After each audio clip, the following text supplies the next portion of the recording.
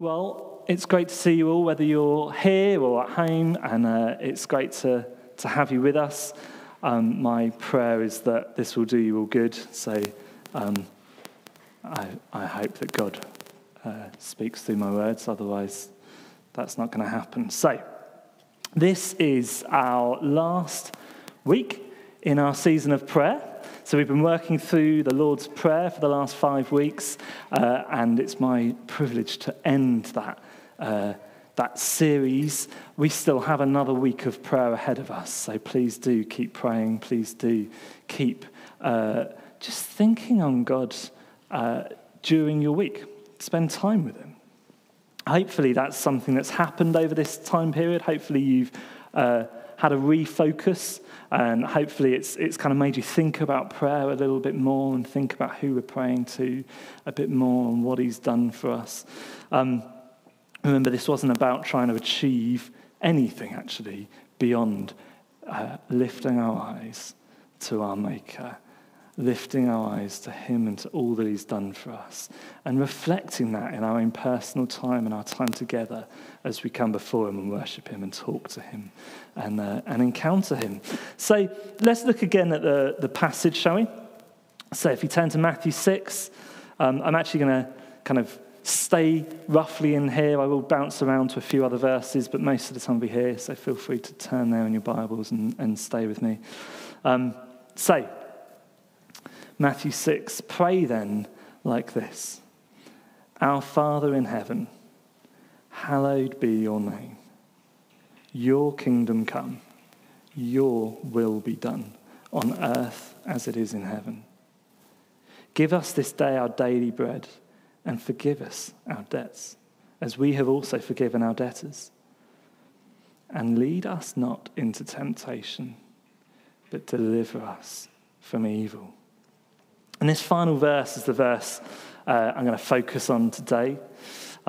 Actually, to do that, I'm going to draw on all of the other verses. So, as I say, I'm going to stay in there. But before I do that, I just wanted to share a few truths and a few things that I don't want to go into because I think they'll be distracting if I do. I just want to make sure that I'm talking out of a foundation that we're all on the same level with, okay? Because I think if I don't mention some of these things, they may cause you a distraction as well. So I want to just blast through a few bits. I'm not going to linger on them at all. But let's get ourselves to the same place because, as I say, we don't want to be distracted. We want to hear what God's got for us today, yeah? So, firstly, when we're thinking about God not leading us into temptation, it's important to note that God doesn't do the tempting, okay? And in James it says, let no one say when he is tempted, I'm being tempted by God. For God cannot be tempted with evil, and He Himself tempts no one. So let's just set that as the first thing that we think of here, okay? I don't want to linger on it. I think that the verse from James makes that clear enough, right? Secondly, God does, though, allow us to be tempted. And there's a difference, right? So think of Job or Jesus Himself being tempted. It says Jesus was led by the Spirit, God, into the wilderness to be tempted by the devil. Okay, so God doesn't send the temptation, but He does allow us to be tempted. Thirdly, and I'm whistling, okay, we're covering loads. This could be a whole sermon in itself, right? Temptation itself is not a sin. Okay? Jesus was tempted, right? Hebrews says, for we do not have a high priest who is unable to sympathize with our weaknesses, but one who in every respect has been tempted as we are. This is talking about Jesus, yet without sin. So you can clearly be tempted without sinning. There's a difference, right? Again, I'm not going to linger. Fourth, we will all be tempted. John Piper says this: today I will stand before innumerable temptations. That's what life is. Endless choices between belief and unbelief, obedience and disobedience. But Almighty God forbid that I would yield. Hold me back from stepping inside the temptation. So we will be tempted. Okay, that temptation itself isn't a sin. And actually, fifthly, we will all, and we will continue to, fail to resist that temptation in our lives. Romans, for all have sinned and fall short of the glory of God. These are realities, okay? These are, I'm not going to, I want these to underline everything that we're going to talk about today, I'm going to talk about. And the last thing, the most significant, because of Jesus' death on the cross, God doesn't count that sin, that failure to resist temptation, against any Christian. I mean, that's good, right? It says, as far as the east is from the west, so far does he remove our transgressions, our sins from us, as far as the east is from the west. It's like they can't ever join, right? They're never together. They are thrown from us. That's the reality for Christians, right? Okay, so these things are what we're coming to this passage knowing, right? The reason I wanted to underline that and make sure that we understood all of that is that I'm going to be talking about resisting temptation, and I don't want us to get any funny ideas about where that temptation's come from. Actually, I'm not even going to linger on where it comes from at all, okay? It's just the fact is we are going to come under it from all sorts of different places. But actually, our primary task today is to work out how can we resist temptation, right? How can we not be led into it? How, as John Piper said, hold me back from stepping inside the temptation. How can we avoid it?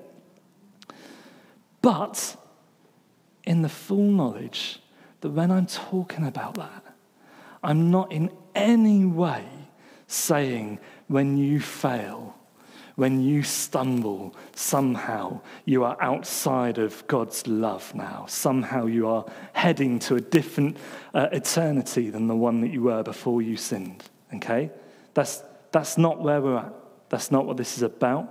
God has taken our transgressions as far as the east is from the west. So God doesn't do the tempting. God allows us to be tempted. That temptation isn't a sin. It will come. We will fail to resist it at times. But because of Jesus' death on the cross, God doesn't count that sin against any Christian. So, let's come back to the prayer, shall we? To the Lord's Prayer. So, given what I've just said, this last verse, lead us not into temptation, that bit in particular, it cannot mean, don't let us be tempted ever. Okay? To pray that, Jesus would be teaching us to pray something pretty futile, right? Because we are going to be tempted. And I don't believe Jesus would have told us to do that. And I think given the weight of Scripture, given everything else that we've looked at actually in the passage up to here, it's clear this is talking about, God, would you help us to resist? Would you help us to stand up and not cave into the temptation that we feel every day? And I was thinking through various ways that we could tackle this. And there were some bits that I was desperate to get into and thought, actually, God, I just am convinced God wants us to stick in the Lord's Prayer.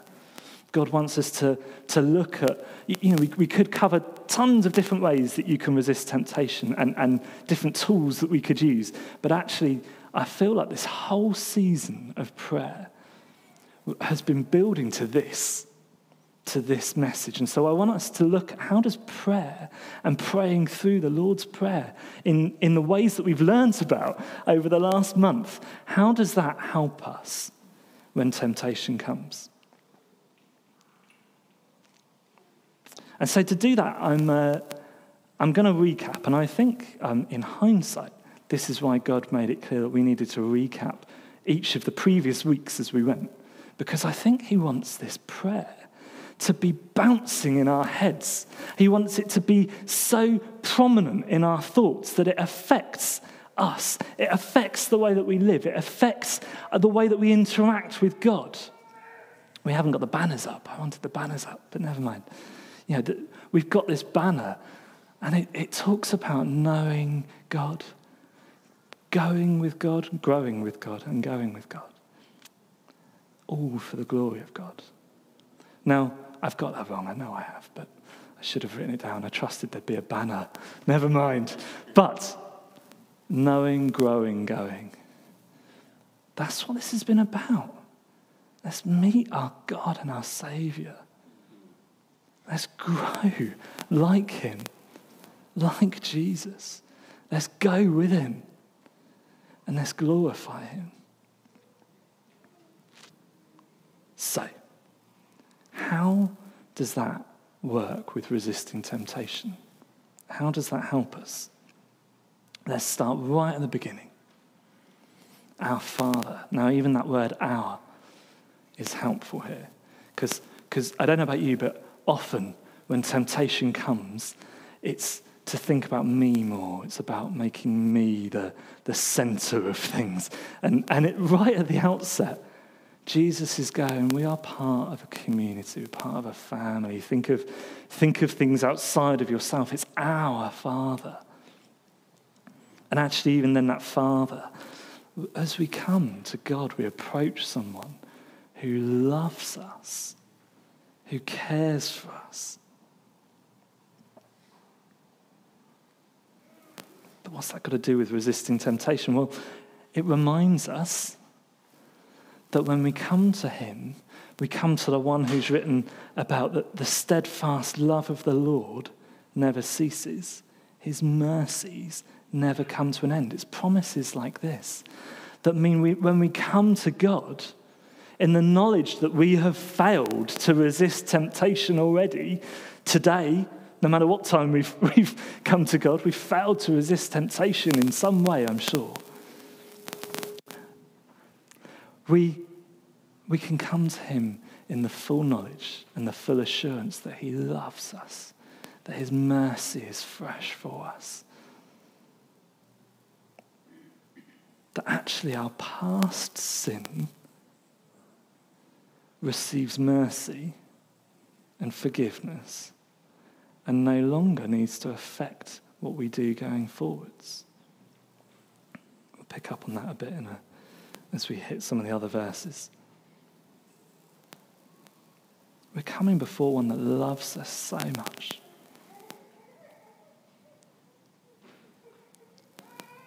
Someone that we say, hallowed be your name, that we praise. This reminds us how great and amazing and different from us God is. And in fact, as we come before him, as we see him for who he is, we realize just how sinful we are, how far short we fall. When we covered this one, I talked about Isaiah as he saw God and he said, I am ruined. I'm a man of unclean lips and I live among a people of unclean lips and my eyes have seen the King, the Lord Almighty. As we come before our hallowed King, we realize what actual sinlessness looks like and how far from it we are. In fact, when we do that, we start to realize that we do need to resist temptation.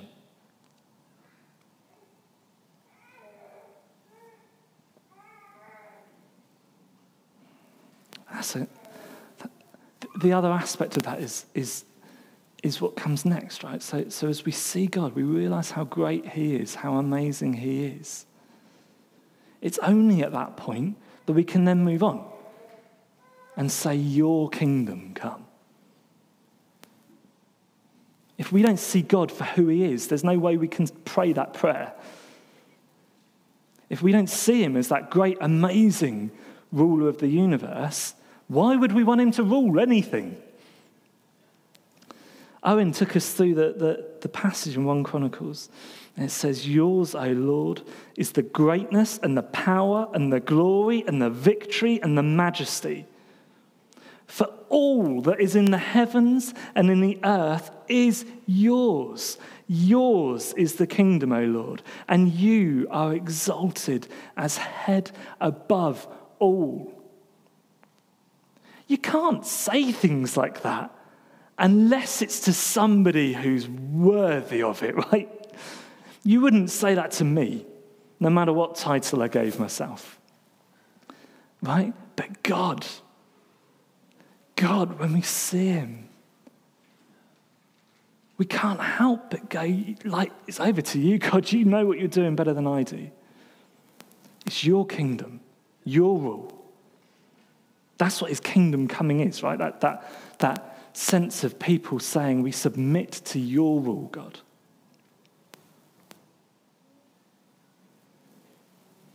That's the choice we have.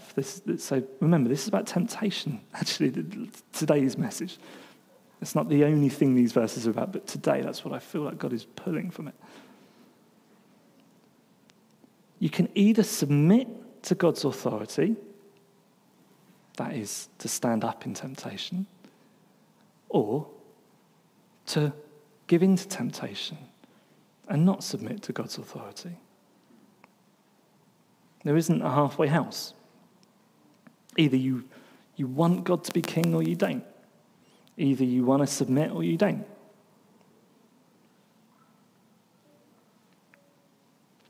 Which leads nicely onto your will be done. If we acknowledge he's in charge, then we desire his will to be done, right? But his will is for us to resist temptation. So how do we do that? How do we do that? Well, we have to look at what living a life that resists temptation looks like. And thankfully, we have an example of it in Jesus. I already shared, he's the high priest. He's been tempted in every way, yet without sin. So, let's see what lessons we can pull out from him. He's the only person to have fully resisted temptation, right? Now, I don't know about you, but sometimes when I've heard that, I've thought, surely it was easier for him. He's God, right? Like, surely it was easier for God to resist temptation. But do you know what? When you look at it, you realize Jesus is the only person that has ever experienced what temptation to the full feels like. When we give in to temptation, we don't know what it's going to feel like when it gets bigger, right? Because we caved early on. It's quite a complex thought process. Let me immediately tap out and get someone who knows what they're talking about more. Let's get C.S. Lewis on this, shall we? This is what he says. He says, you find out the strength of a wind by trying to walk against it, not by lying down. A man who gives in to temptation after 5 minutes simply does not know what it would have been like an hour later. That's why bad people, in one sense, know very little about badness. They have lived a sheltered life by always giving in. We never find out the strength of the evil impulse inside us until we try to fight it. And Christ, because he was the only man who never yielded to temptation, is also the only man who knows to the full what temptation means. So this man that has experienced temptation to the full and yet not caved, what is it that we want to learn from him out of the Lord's Prayer? What is it that we want to gather from him? Well, firstly, prayer. He's the one that taught us to do it. Okay, he's the one that told us about the Lord's Prayer. So, that's why we've done a series on it.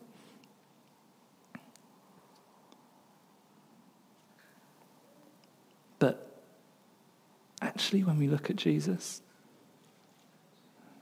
do we think that the way he lived is the way we would have thought that he should live? It certainly wasn't the way that the people at the time thought he should live, right? They thought a Messiah, a ruler would come and kick the Romans out and and make a new Jerusalem and bring in God's presence again in a way that they hadn't seen since David's times. This is different, right? He lived this humble life. But where did it start? And the next verse gives us a clue. Where did it start? It started with Jesus praying daily.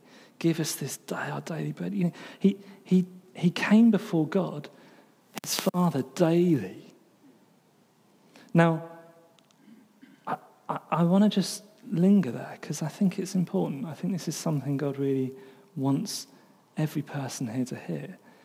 Something about the frequency of coming before God, the priority of prayer. Now, I don't know about you, but my life is busy at times, right? I've got 4 kids. I've got an important job. I've got people after me from the moment I wake up until the moment I go to bed some days. Jesus, though, had thousands at times crowding after him, asking for his time. And what did he do? The first thing he did was he goes and prays, spends time with his Father, and then responds to the need. How often do we get that the wrong way round? The last thing we manage to do in a day is pray as we close our eyes and put our head on the pillow, maybe.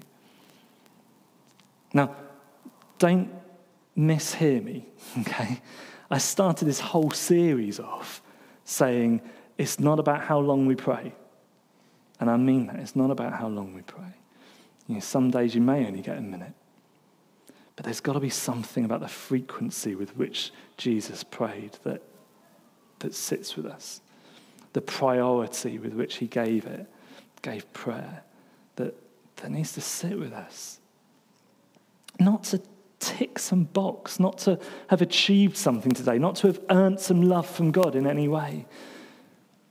But because it's only by prayer, it's only by coming before God and acknowledging who he is and asking for his lead and his input and his will to be done in our lives that we get to know him more, that we start to outwork his plan for us.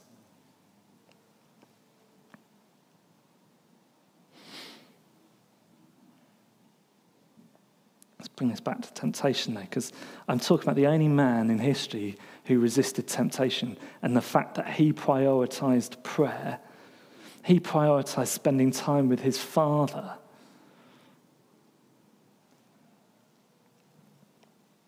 He set the example. And I think that God's saying, spend time with me. And I think it says that Father saying, I just want to spend time with you. I want you to encounter me, to receive of my goodness.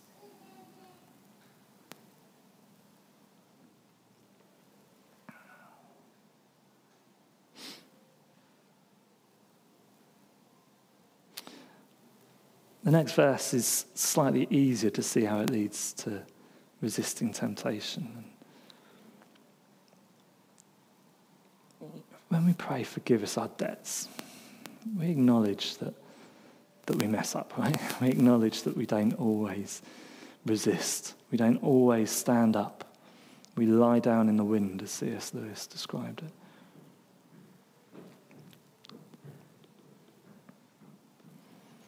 But when we turn to God and find forgiveness, it's that forgiveness that sets us free, isn't it? Like, when you don't ask for forgiveness, when you don't bring it before God, that's when we live with the shame, with the guilt, with this sense of inadequacy. And I don't know about you, but when I feel those things, I also feel an inability to resist more temptation, right? It's like when you know that you're doing something wrong, it's like it's even harder to stop until you bring it before God. until you get it, as Owen talked about last week, into the light, until you take your sins from the darkness where they thrive and bring them into God's light. And this is acknowledging something as we pray this, as we pray, forgive us our debts. We're acknowledging that Jesus has paid our debt off in full.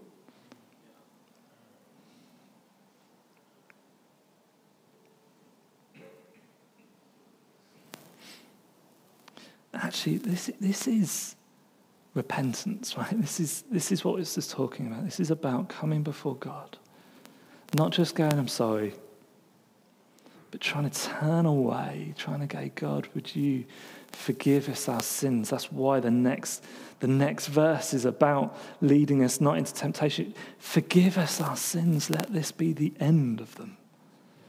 It's not that we think our sins are going to stop us from achieving the eternal salvation that we walk into. But it is something that we want to see stop on earth. We want to see God's will be done in our lives, and we know that sin is not part of that.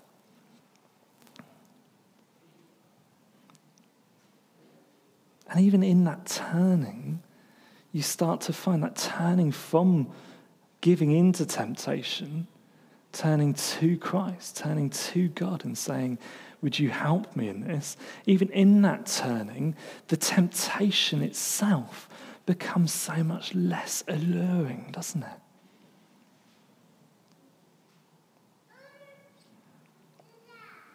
Now, I don't want to get too theoretical with this stuff, right? This isn't just about some concepts of God.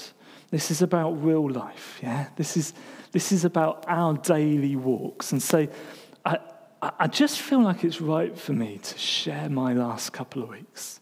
Okay, now this is fresh, and I feel like actually to hear where I've stumbled, to hear where I've failed, to hear how I've been able to respond to that, I hope it helps to cement some of this, right? So I'm not sharing this so that you'll go, oh, James. Yeah. I want you to hear that there was shame, there was upset for what I knew I was doing wrong. And so I just want to bring that out, okay? This isn't some kind of public confession thing. I hope this is helpful for you, all right? But this is just, as I reflected on it, I felt this helps put what I'm saying into reality. And so some of you know that I tested positive for COVID a couple of weeks ago. So just over 2 weeks, I'm negative now, just in case you're scared. I'm not going to cough on anyone, but it ended up being 9 days of isolation. And for various reasons, we as a family decided that I would isolate from everybody else. And I responded to that fairly well, being a very mature and holy man as I am. I thought, this is actually good, right? Suddenly, I've got some time. Like, I'm going to be able to read my Bible. I'm going to be able to catch up on some reading and some study that I've been, wanting to catch up on. I'm going to have time to pray. My daily Bible reading is going to be transformed over this isolation period. That was my genuine desire at the beginning. And that desire, it lasted almost no time at all. Okay? Now, as I came out of there, being this holy, mature man that I am, I did pray, I did read, and just after a few days, that became nothing more than grumpiness. That's what all my maturity and all of my holiness led to. Just grumpiness. Grumpy that I couldn't get out of the house, that I couldn't see people, I couldn't be with all of my family. Now, I was with Joseph for a bit of it. He had COVID. We kind of overlapped for the first bit. That was great. And then he disappeared as he tested negative. praise God, he tested negative and I was on my own. But actually, do you know what? All of that motivation, all of that desire to read my Bible, to spend time with my Father, that I was so looking forward to, by the end of that week, had become non-existent. In fact, I was struggling to motivate myself to do anything. I was struggling to motivate myself, well, I say to do anything other than turn on the telly or play on a computer game. That's the reality. That's where I was at, okay? Which is quite a stark contrast from where I would normally be. It's quite a stark contrast from where I wanted to be. And I put it down. I can put it down to an exact moment that caused it. A moment where one of those mornings, I knew God was saying, just come and spend some time with me. And in my great maturity and my great desire to please him, I went, you've made me be here on my own. I'm just going to go and watch some telly, actually. Thanks, God. Nothing more than immature petulance, right? That's all it was. So instead of praying, I turned the telly on. Now, that got to Sunday last week. That's where I was at. I was struggling. Now, Owen's preach could have been like just to me last week, right? Like, that's where I was at. Now, Owen talked about confessing your sin and sharing it, and I did. I half shared it with some guys on that evening. They prayed for me over a video call because I still couldn't go out. In reality, I felt the same. Nothing changed. Then came Monday morning. I had a decision point again, right? I could either turn on that telly or pray. Monday morning, I got on my knees. I just prayed a prayer like this. I prayed, God, you are the King, and I want to live for you. I want you to rule. I want you to lead me. I want to know you more. I want to be part of what you're calling me to. I prayed for forgiveness. I asked God for cleansing. I asked God to heal me. And do you know what happened? I had an overwhelming urge to turn in my Bible.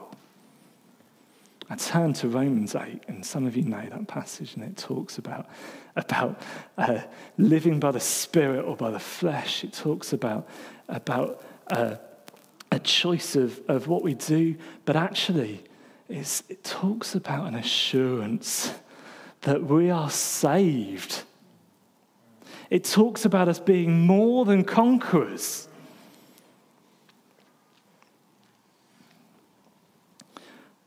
Do you know what I came out of that prayer time thinking? Thinking, God, I praise you that if you had returned last week while I was in my darkest moments, while my thoughts had got dark, while I'd become this man that just wanted to watch the telly and had gone from being grumpy that I couldn't go out and see people to being a man that was grumpy when anybody interrupted my time with the telly, that if you'd have come back then, you'd have taken me home for eternity. If you'd have come back at that moment while I was praying, the result would have been the same, right? Because it's not based on me.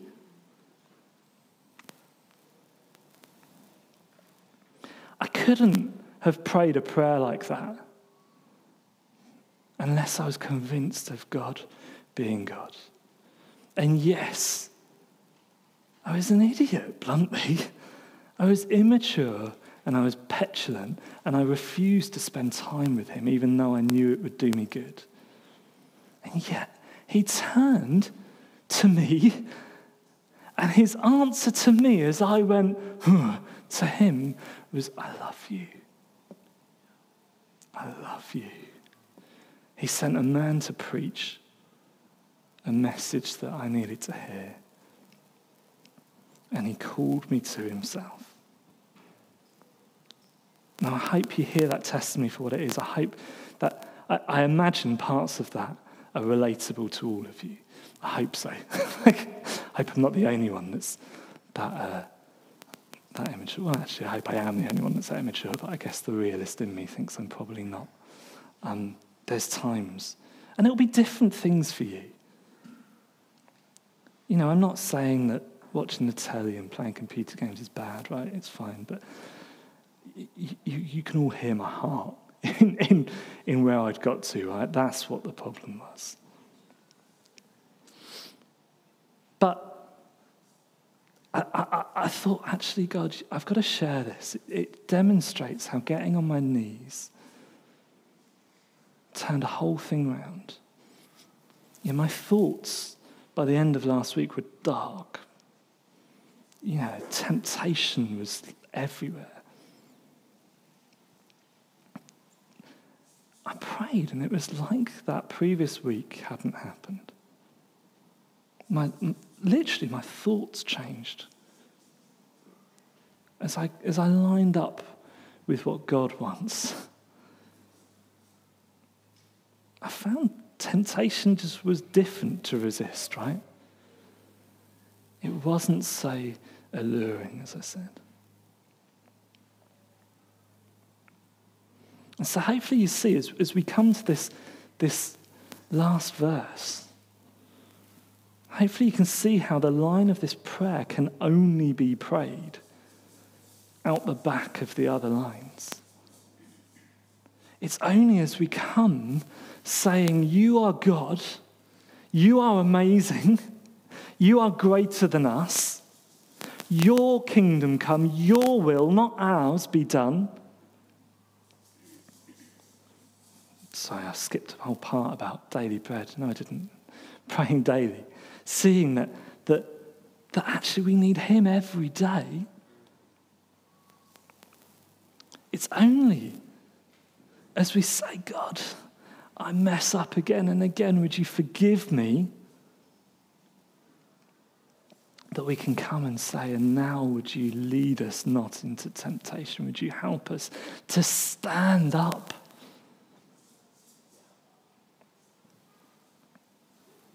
And so although I'm supposed to have been preaching on that whole verse, I wanted to show how the whole prayer leads to it. It leads us to saying we want to keep going with you, God. Help us not to bow down in the face of it. And the last part, I can't think of a better way for Jesus to end this.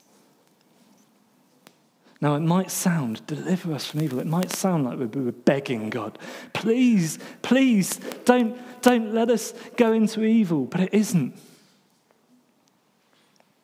It's praying this prayer that has an assurance that we will be delivered from evil.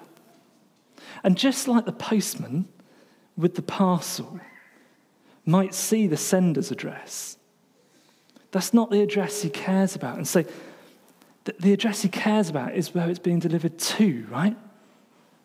And so I just want us to look at this. We're being delivered from evil, sure, fine. Let's not linger on that for long. Let's not think too much about what evil.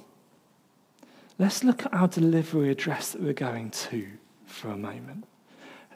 We are being delivered out of pain and sickness and sin and bad things happening. We are being delivered from them to the very definition of goodness himself, right? That's where we're going. Despite all of my immaturity, despite all of my ridiculous behavior, that's where I'm heading.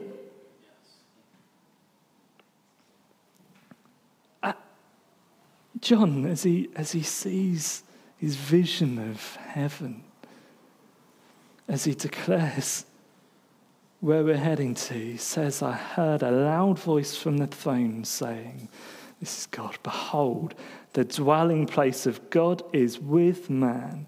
He will dwell with them, and they will be his people, and God himself will be with them as their God. He will wipe away every tear from their eyes, and death shall be no more. Neither shall there be mourning, nor crying, nor pain anymore, for the former things have passed away.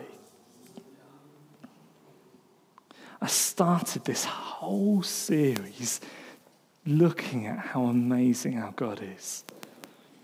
And you see, we've gone full circle back to, we're going to be delivered to that amazing God. Jesus is going to return one day. If you are a Christian, this is true for your life. Jesus is going to return one day, and you will be delivered to your Creator God, where there will be no more tears or sadness or pain ever again. That is where we're heading to. That is where we end our prayer. That is where we say, God, I thank you that no matter what goes on, the end is written. The end is something I can be sure of.